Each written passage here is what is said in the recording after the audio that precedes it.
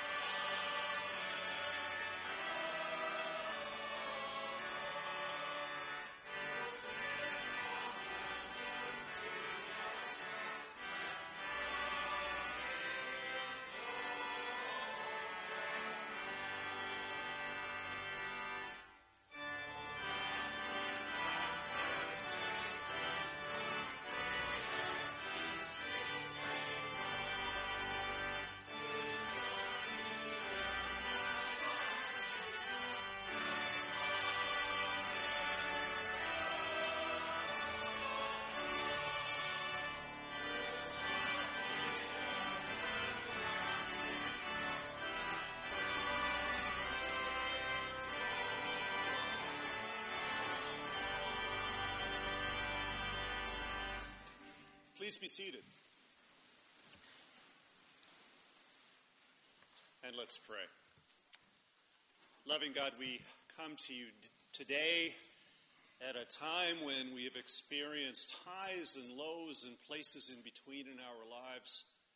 We see the news of good and events that bring justice and peace into this world, and we see news of difficulty and tragedy and injustice. We're surrounded by so much in this life, and so we come here today, to this place, to this sanctuary, to hear your word, to reclaim our purpose as your people. And we pray that you will guide us to, in the hearing of your word, to do it as best we can, to bring grace and peace and mercy, and to show forth love and justice for all. God, meet us now by your Holy Spirit, and enter with us into this time of prayer. And God's people say together, Amen. And let's pray together now the prayer of preparation and confession that is printed here in the bulletin. Merciful God, as your children, we long to grow to spiritual maturity. We desire to live as disciples who can be entrusted with the full measure of the gospel. Yet we confess that we often avoid such growth. We prefer the simplicity of childhood rather than the complex reality of adulthood. We would rather remain comfortable than embrace the challenge of change. We pretend that complacency and maintaining the status quo is something other than a slow death. So forgive us, God. Renew within us the desire and the commitment to be fully alive to you. Guide us to come to our senses as followers of Jesus, and help us to share the good news we've heard with others who are starving for grace and acceptance and love. In Jesus' name we pray. Amen. Brothers and sisters, the good news of this day, every day of your life, is that in Jesus Christ, God does forgive you. God accepts you. God loves you, promises to be with you wherever you go. This week and every week, every period of your life, God is with you. Be assured of that. Pass on that good news in how you live and be at peace. Amen. Let's stand and greet those that are around us. Well, good morning. It's great to be back here. I spent 10 days with Michael Barber, Scott Kale, some of our young people, visiting our sister church, Kafida, in Malawi, Africa. On the 16th, we worshiped there, and there were 3,000 people in worship that morning, and it was a joyous experience. We're going to be sharing all of the details of the trip in September on a particular Sunday in that month. Other announcements are listed here. By the way, if you're on the inside aisle, you'll take the pew pad, sign yourself in, pass it on down there. There's a service opportunity coming up on July 13th. That's the Hope Cafe. It's an opportunity to serve to homeless people, and we hope that you'll sign up for that. Also, Grateful Gatherings. There's an announcement about them as well. Sunday school. For this month, the children are invited to come here and to be in the sanctuary during worship. There's an announcement about giving online. And finally, the community prayer boxes. We have prayer boxes out in the courtyard. There are cards right there in front of you. If any of you have any prayer requests, please use those cards to give those to us. Thank you. Yes, and I want to welcome back Bill and Michael and everyone from Africa. And, you know, remember a couple weeks ago when we talked to Bill on the phone here, those of you who were here? When I told him that we had 2,000 people here in worship, he didn't believe me. Let's continue now in prayer. Gracious God, as we come to you now in prayer, we are grateful that you hear us and that you care so deeply about us. You know our needs, each person here. You know our needs even before we know what to pray for or to think about. You know us so deeply. And so we trust you with our hopes and our concerns today. There are times, God, when difficulty and pain in our lives become so hard to bear, and then somehow out of the fog of doubt or despair, we remember the good news of your grace. And we find rest knowing that you care, that you are sovereign over all, that you are in charge of our lives and the life of this world, and that nothing can ever separate us from you. So grant us all your deep, abiding peace, whether we're here in this sanctuary or watching online. May we all know that you hear our prayers and that you heed our cries, and may your will be done in all things. Loving God, in the stillness of this moment, we remember with thanksgiving the times in our lives when your love has enabled us to rise to our better selves. We thank you for the gift of your Son, who came that we might know what perfect love looks like. We remember, too, the times when we've acted in ways that countermand, that make that love into a lie in our own lives. Sometimes we act in ways that treat other people as means to ends, treat other people unmercifully, treat other people in ways that we would not want to be treated ourselves. And so we confess to that and seek your healing, your mercy, your reconciliation, and your power to be the people you've made us to be. Help us to be intentional in how we act towards one another, that there can be no doubt at all as to whom we serve. Holy God, in our world today, so many people face so many barriers to finding peace, sustenance. There is unmitigated poverty and unremitting violence. There is disease and grief and depression and confusion. There is a deep hunger for food, for freedom, for peace, and for purpose in life. So we pray that as individuals, as a congregation, and as a nation, we might reach out and feed the world. We lift up those in positions of leadership, especially in our own nation, that you would guide them to do what is right, what is wise, and what is just. As we live into our 230th year as a democratic republic, on the anniversary of our Constitution coming into effect, may we be reminded and resolved once again to be a beacon of light and liberty, and not of darkness and fear, from sea to shining sea, and from border to border. We pray also today for men and women who serve our country overseas, and for their families. May we never forget their sacrifice and service on our behalf in so many places with so much danger and discord. Merciful God, in a moment of silence, we pray for all those who need your special care this day.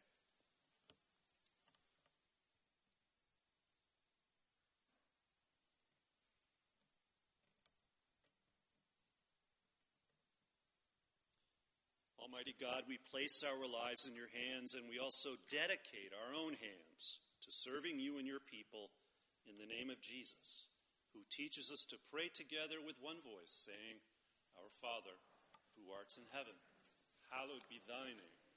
Thy kingdom come, thy will be done, on earth as it is in heaven. Give us this day our daily bread, and forgive us our debts as we forgive our debtors. And lead us not into temptation, but deliver us from evil. For thine is the kingdom, and the power, and the glory forever. Amen.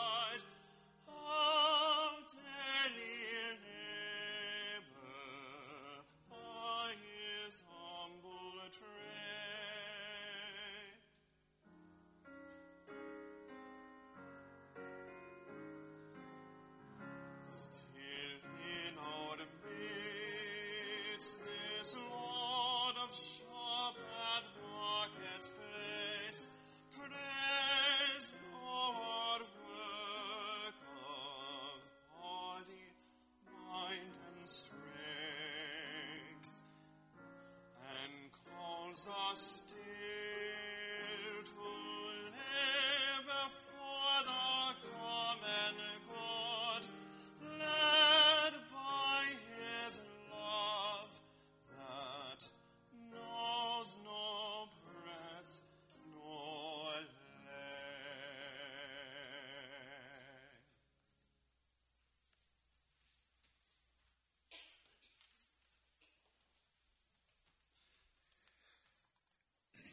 Jesus' favorite way of teaching about God and the kingdom of God was to tell stories. These stories are called parables, and they were made up to illustrate a particular point.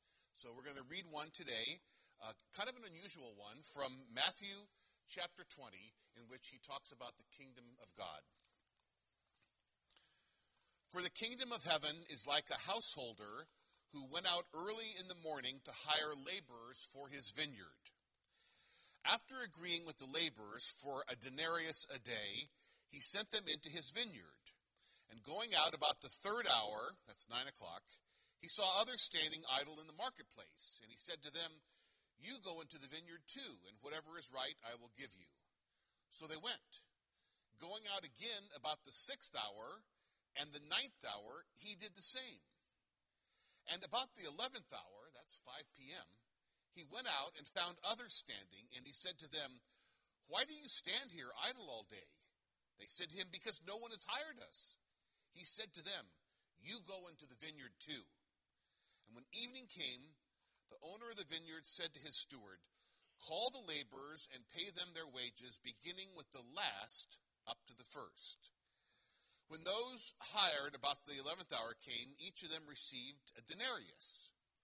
Now when the first came, they thought they would receive more, but each of them also received a denarius. And on receiving it, they grumbled at the householder, saying, "These last worked only 1 hour, and you've made them equal to us, who've borne the burden of the day and the scorching heat." But he replied to one of them, "Friend, I am doing you no wrong. Did you not agree with me for a denarius? Take what belongs to you and go. I choose to give to this last as I give to you. Am I not allowed to do what I choose with what belongs to me? Or do you begrudge my generosity?" So the last will be first, and the first last. May the Lord bless to our hearts and our minds this reading from his word. It's kind of an odd story, isn't it? It's a little unusual. Let's see if we can understand it from the vineyard owner, the winemaker's perspective. It's a Sunday evening in October. September's been a great month. Weather's been good. Grape sugars are high. A man named Ernest owns a nice plot of land between St. Helena and Calistoga. Last year, his Cabernet Sauvignon got 99 points from the Wine Spectator magazine. So he can sell it for $125 a bottle. But he hears a report. Ernest hears a forecast on the evening news that predicts a weather front coming in by Wednesday. There's going to be rain for the next 3 weeks.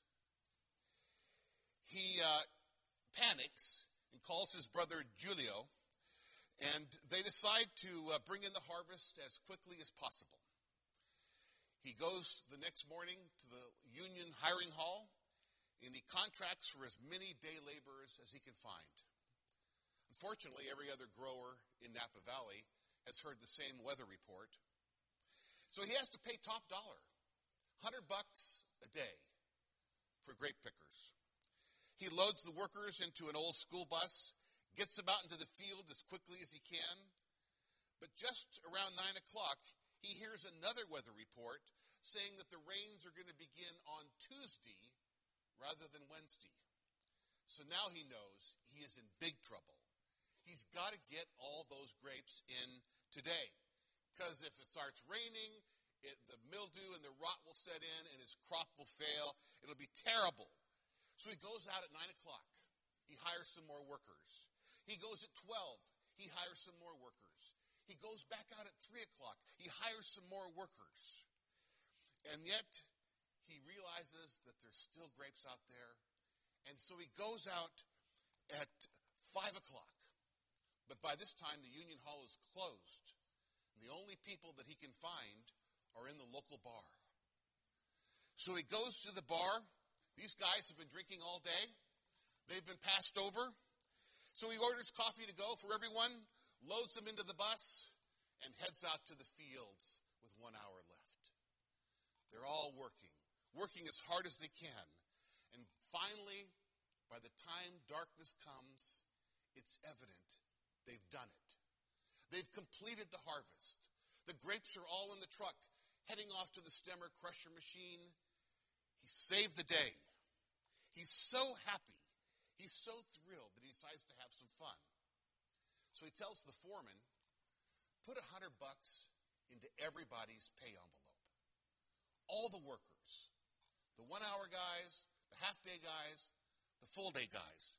Everybody gets $100. Well, the first to be paid is old Henry, the guy that came in at 5, still smelling of his friend Jack Daniels. And he opens the envelope, and he knows there's been a mistake because he only worked an hour and there's $100.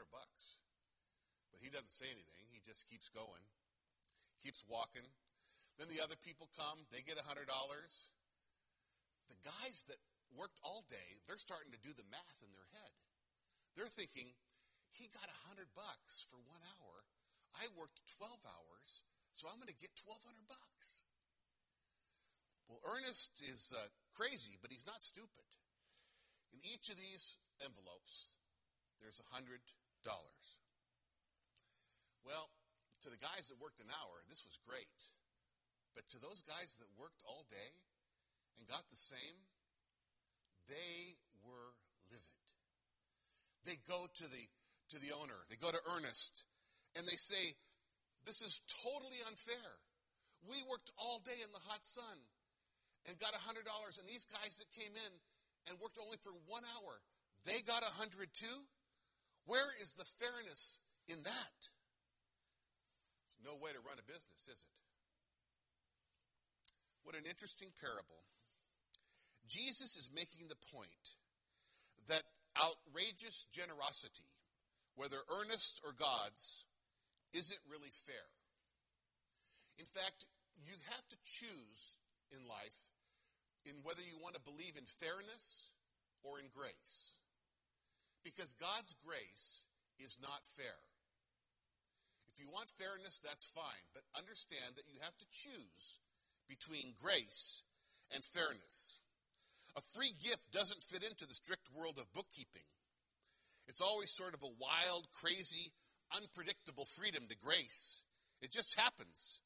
If you could predict grace, if you could count on it, it wouldn't be grace after all, would it? I've had a recurring dream in my life. It started when I was in 10th grade, and I was taking geometry. In the dream, I'm walking down the hallways of my high school, and I'm heading to my geometry class, and all of a sudden I realize today is the day of the final. Today is the geometry final, and I haven't studied for it. In fact, I haven't studied all year.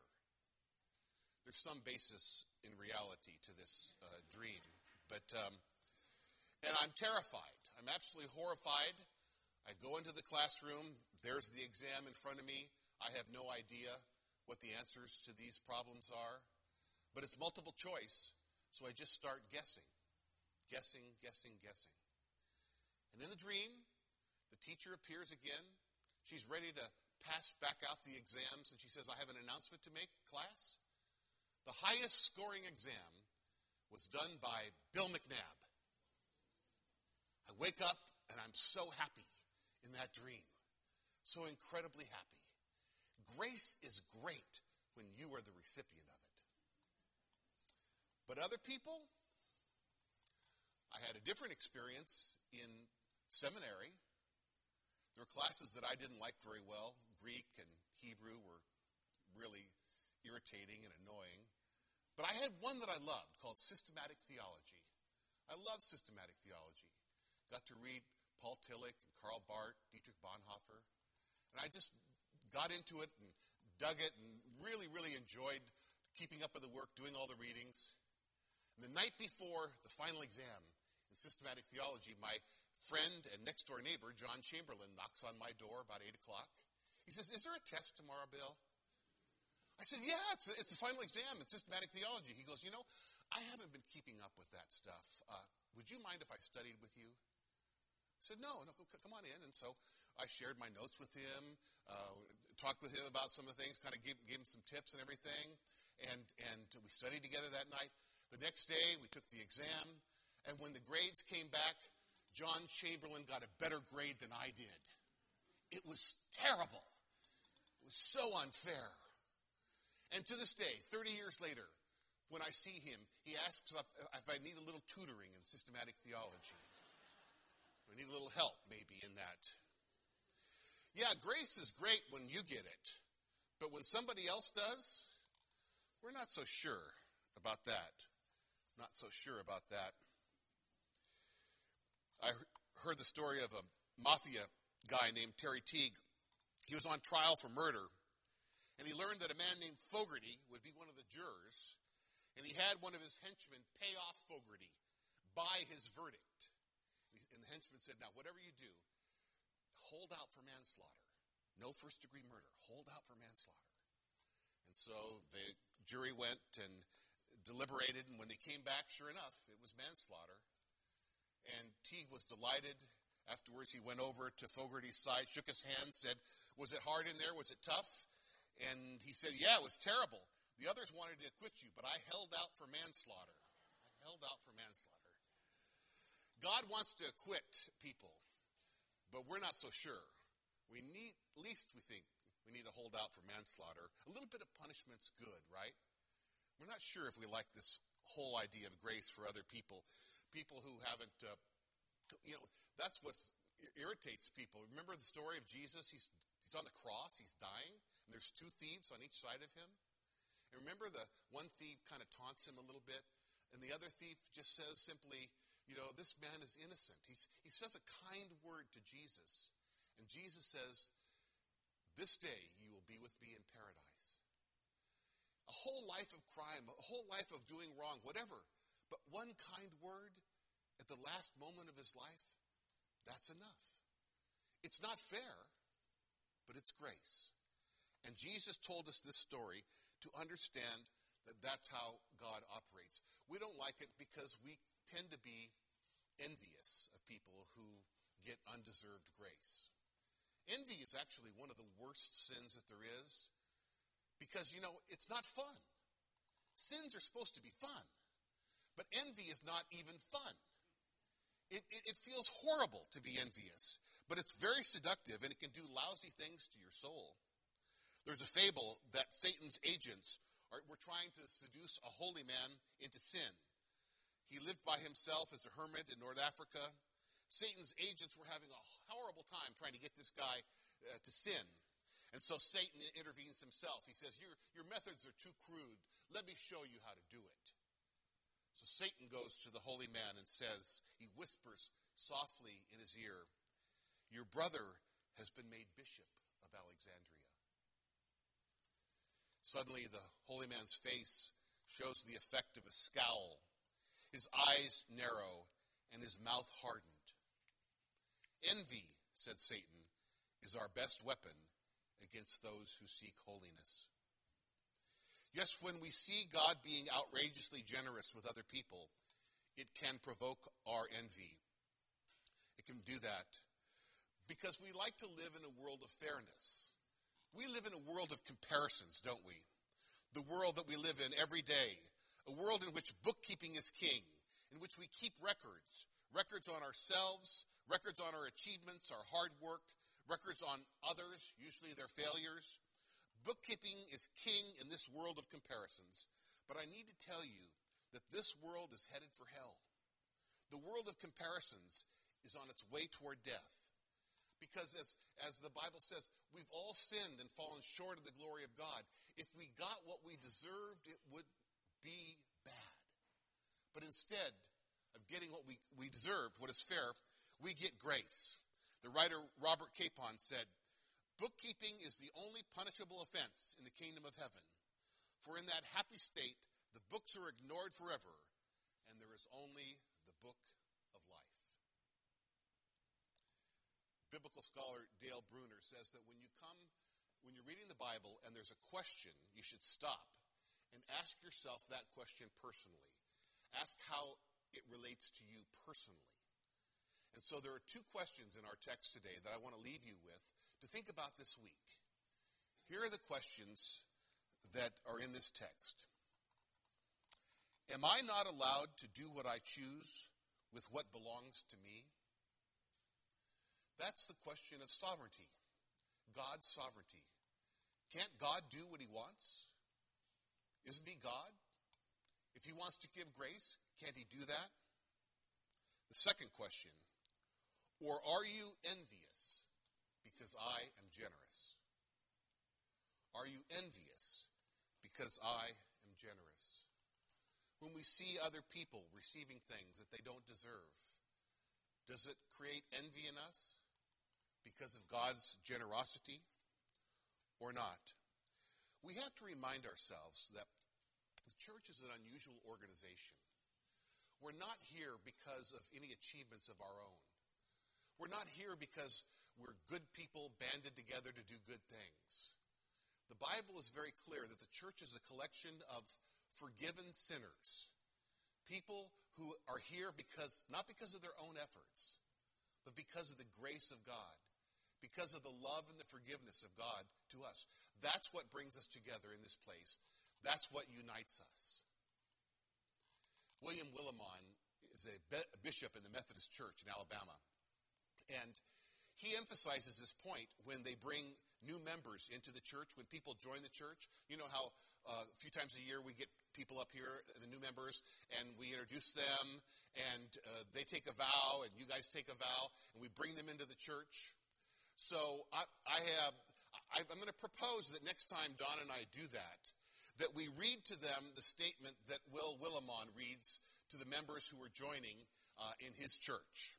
He says this: "In case we have not been clear about this in our preparation for membership, let me be clear now. You are being received into the membership standards which Jesus used for his own disciples. Be clear that in this church there are liars, adulterers, thieves, gossips, misers, and people looking for status.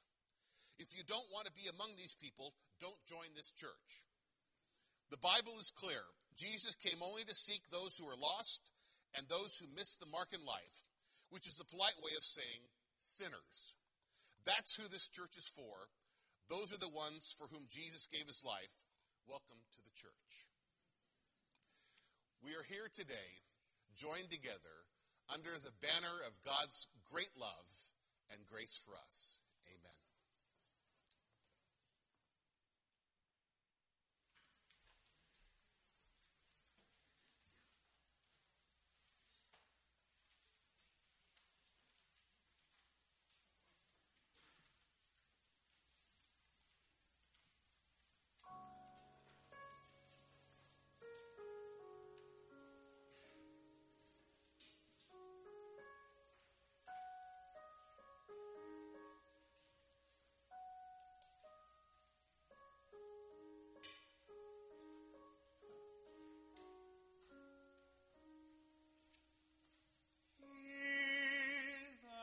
Is down, need fear no fall. He that is o'er no pride, he that is humble, never shall have God to be his guide.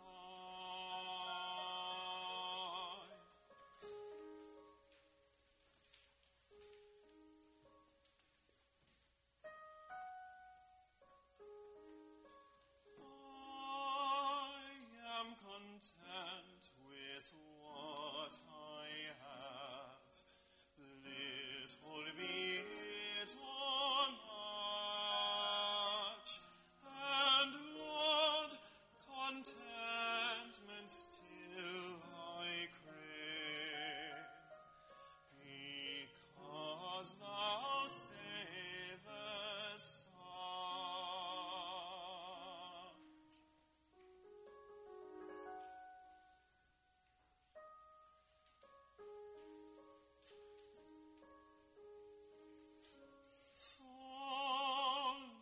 To such a burden is that go on a pilgrimage here little and here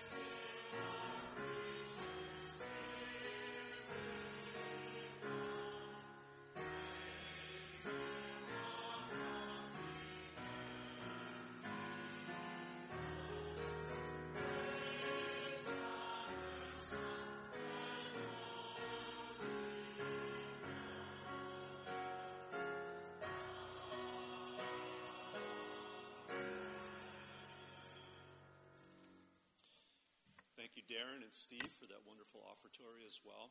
Let's give thanks together now to God as we pray together the prayer of thanksgiving that's printed in the bulletin. Gracious God, we give thanks for your many gifts to us. Help us to see your liberating hand and your healing touch in each of our lives, and teach us your generosity, that we may share the love, the mercy, and the freedom we have in you widely with others. In Jesus' name we pray. Amen.